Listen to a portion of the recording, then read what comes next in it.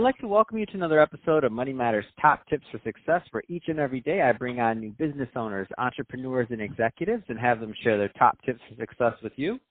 My name is Adam Torres. You can follow me on Instagram at AskAdamTorres to keep up with my book releases, book tour schedule, signings, all that other good stuff. Always love to connect with you there. And as always, if you'd like to apply to become a co-author of one of my upcoming books, just head on over to the website, moneymatterstoptips.com, and click on Become an Author to apply. All right, so today I have James Kicklighter on the line, and he's a film director over at James Works Entertainment. James, welcome to the show. Thanks for having me, Adam. So I'm excited to get more into what you're doing over at James Works Entertainment and the kind of projects you like working on. But before we do that, let's get a little bit more into your background. How did you get started in your career?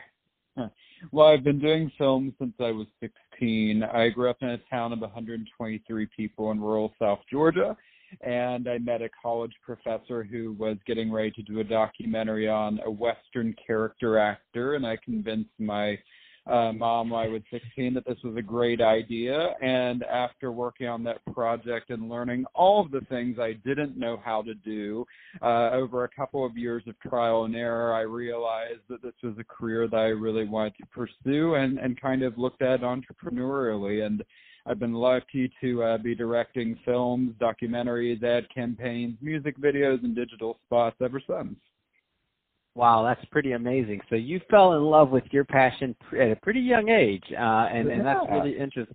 What and I know you mentioned trial and error and some other things. What kind of what's your opinion? There's some younger entrepreneurs listening or just getting started in their careers. What are your thoughts on mentorship and how important that is for cultivating? Oh my gosh, mentorship is so important. I mean, I wouldn't have had the opportunities I've had today if it wasn't for three, really valuable mentors that have been in my life, and I think of them often. Bobby Zeram, the publicist from New York.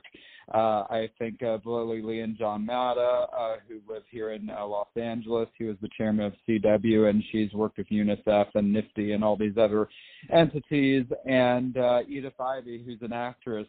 Those three people have guided me from publicity, from distribution, and to working with performers. And that kind of triangle has really permitted me to understand how those things work together and how to make my work better so those three things work in tandem. Oh, I love it. And I always tell people the best thing about mentorship, save you time and money, and it's possible that you can get further than you would have by yourself because they have the benefit of using others' experience to your advantage. And also just great relationships. I mean, it's a good life, in my opinion. Well, it's not just a good life and about relationships, but it's interesting, when you say use to your advantage, I think that's something that people often misunderstand about mentorship, not the way that you phrased it, but they think that, it's just this, one-sided thing, right? Where the mentors are always just giving to you, but it's got to be a two-way street. You're learning from them, they're learning from you about various different things, but it's about what you can get, with each other, not just about take. And I think that sometimes people think of mentorship as just being this one-sided thing about what's in it for me. That's also what you can give to them. It's really about that two-way street. That's awesome. Let's switch it up a bit, James. Let's get into what you're doing as a film director over at James Works Entertainment. So first, tell me a little bit more about the company, please. Of course. Well, I started when I was 16. I'm now 31. So I feel like I've been doing this most of my life, almost half of my life, which is crazy.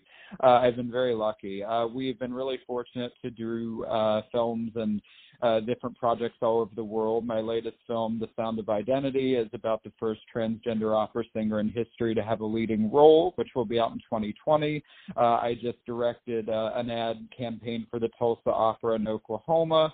And I've also done projects ranging from Caesar's Palace all the way to Hillary Clinton's 2016 campaign to a feature film in India for a Bollywood producer. So the long and short of it is I've been very lucky to work with a fantastic team in crafting lots of different types of content all around the world. Any kind of trends you're noticing? I mean, just from your vantage point of being in that creative space? Well, it's interesting, isn't it? Because now that we have so many different devices and different pieces of content to disseminate, right? It's now more screens than ever. And so there are different platforms for different products.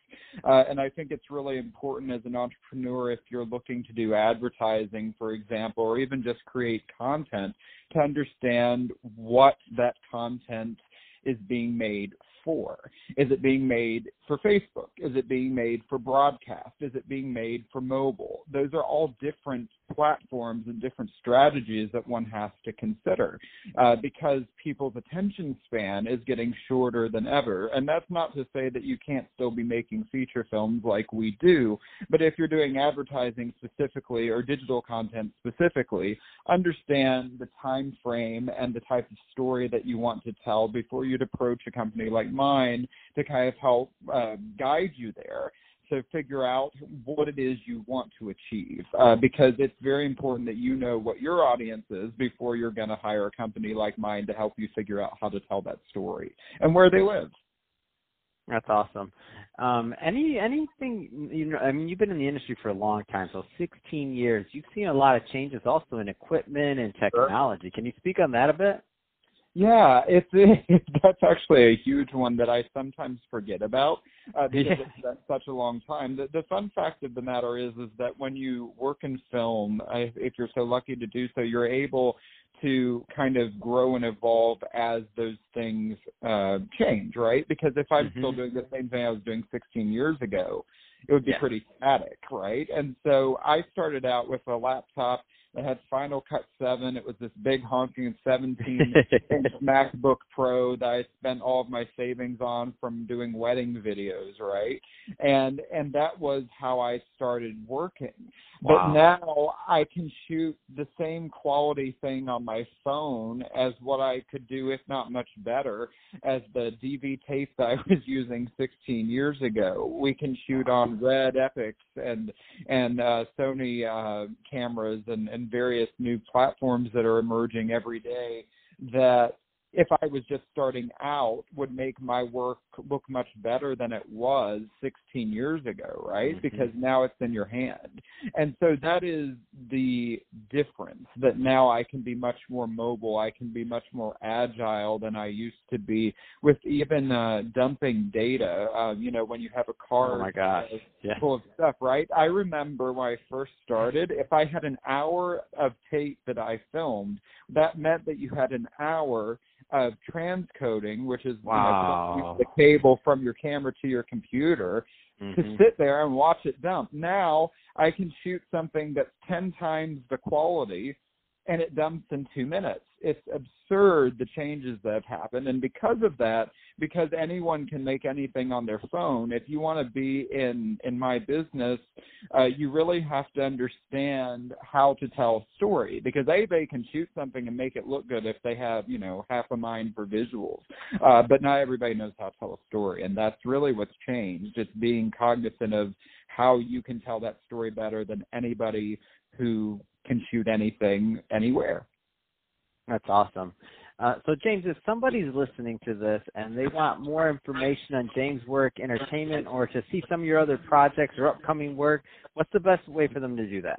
Of course. Well, they can always follow me online on every social media platform at James Kick. That's just facebook.com/JamesKick, Instagram/JamesKick, et cetera, et cetera. It's pretty easy to find.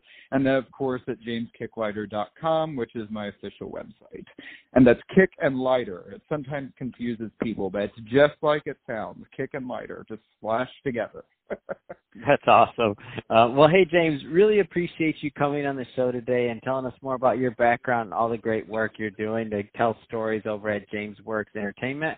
And to the audience, as always, thank you for tuning in. I hope you got a lot of value out of this. If you did, don't forget to subscribe to the podcast, leave me a review, do all those great things we do to support our podcasters. I really do appreciate it. And James, thanks again for coming on the show.